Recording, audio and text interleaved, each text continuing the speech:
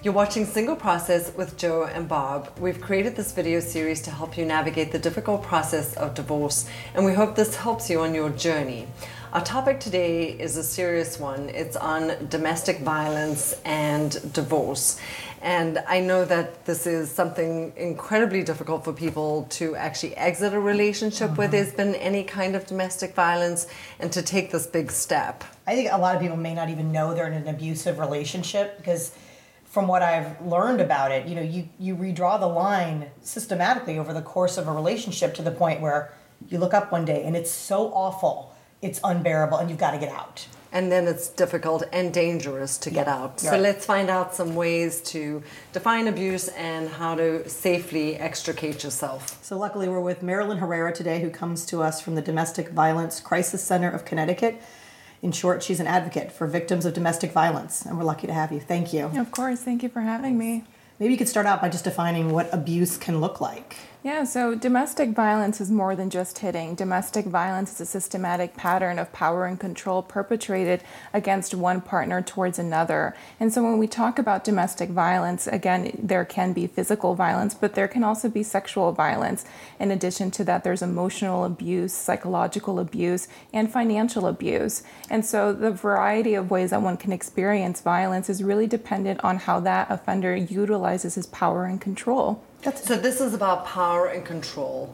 This is about and breaking away from that. That's 100% correct. Power and control is at the center of domestic violence. And so when we talk about domestic violence, we need to be really cognizant of that. So if we think about power and control and what we know about domestic violence, it's really what survivors themselves have told us what abuse looks like. Okay. So there's a power and control wheel, and at the center of that wheel is again, power and control. And so those tactics and those tenets are really outside of that. It can be extreme jealousy. It could be cruelty to animals, isolation. It could also be obstructing a person's ability to get a job, to go to school. And around that is physical violence. This financial abuse one is an interesting one. I have heard of a number of cases where someone doesn't have the control of the finances to even maneuver out of a dangerous relationship. So right. And I think that continues post, and we'll talk about that. Totally. But let's move on to the safety plan. How do you leave a relationship like this safely? Right. And so the most dangerous time that a person can be in when they are in an abusive relationship is really when they have broken away from this partner. Yeah. And the reason is because that partner, again, back to power and control, they do not have the ability to control that particular individual. And so they will do what it takes to make sure that that is asserted. And so what's very important at the forefront of all of our advocates when we work with individuals who are suffering through abuse is to make sure that someone has a plan. And so we help them think critically about their safety. And oftentimes that is identifying who are they going to tell if they're in an unsafe situation? What are they going to do when they are essentially cornered? Identifying a safe place in the home. It can even be, identifying a safe route to work that might have to switch it up because this person might be stalking them. Wow. And so we really have to make it tailored towards this particular person's individual needs and what their lifestyle is. So there isn't one plan that fits all. It really has to fit into your specific dynamic. Right. That's correct. One thing that's interesting to me is, you watch SVU and all these shows on television. Unless you're physically abused and have signs and evidence of it, it's a very hard thing to prosecute. Right. That's 100% correct. And how we've treated domestic violence is primarily through the lens of a criminal justice issue. What are you able to prove? What can you see? What's visible? And oftentimes many victims of domestic violence are not able to document what they've gone through, or they might have been reluctant to report to police when they had been physically assaulted. And so sometimes we want to say to them, it's very important for you to document what you're going through, putting it in a diary, or maybe finding a way that you are able to just memorialize what's been going on in your particular relationship. And so, yes, there is often this idea of having to prove it, especially in court. And so it's really hard for many victims to share this because, first of all, it's a very personal experience. It triggers their memories all over again. They have to go through it. And of course, it's in a public forum. Individuals are going to hear this, and their first fear is that judgment. Why didn't you leave? And so that's something that we always try to work with. Yeah, I think so often, people are, sorry. No, yeah. you're absolutely right. People don't want to incur the humiliation and the They're public. embarrassed that it's gotten this bad. Who do you go to help you formulate that plan? Of course. And so there's many resources out there available online, from the National Network to End Domestic Violence to your local domestic violence organization.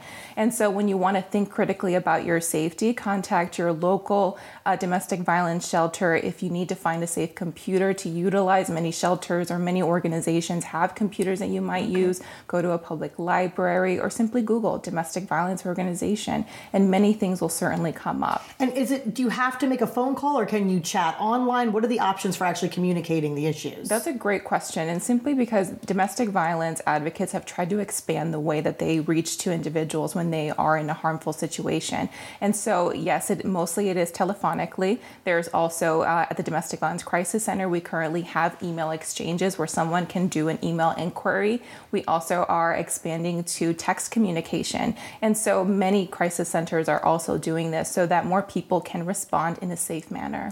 Once you've left and you're worried about your physical safety, what are the legal protections available to you? Can you get a restraining order? What does that look like? Right. So when you're contemplating your safety plan, it's important to consider a restraining order. And restraining orders carry very different names across the state. They might be called restraining orders, orders of protections.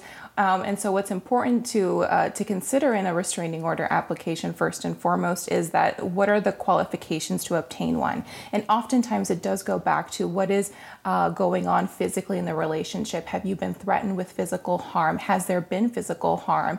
Or are you being stalked? And so what's important to do if contemplating a restraining order, work with a domestic violence advocate so that they can help you through that process, not only just applying, but then also support at the hearing, because that means when you're applying for a restraining order, you do have to go to court. One thing you've brought up, and it's so amazing, you probably don't have a lot of funds to seek resources when you're in this situation. You have so many volunteers working pro bono with your crisis center, and I'm sure around the world. What an incredible resource for people, right? So if you have nothing, you can still go and get help. Of course. And so domestic violence centers have tried to be as much of a resource to those that they serve, and that is to seek legal assistance where there might not be legal assistance available, and building those relationships within the community so that services can be provided to clients. And so oftentimes, we know the ins and outs of the court. We might be able to connect you with someone who might be able to assist you further, and just making sure that you're comfortable through that process as you report. But there's a huge emotional component to this other than just the pragmatic, what you do. I know you've also provided us some amazing resources which will be on our website. Now, thank you so much for being with us. Thank you very much for having me. Yeah, for more information on how to manage domestic violence in your divorce, please log on to our website at singleprocess.me.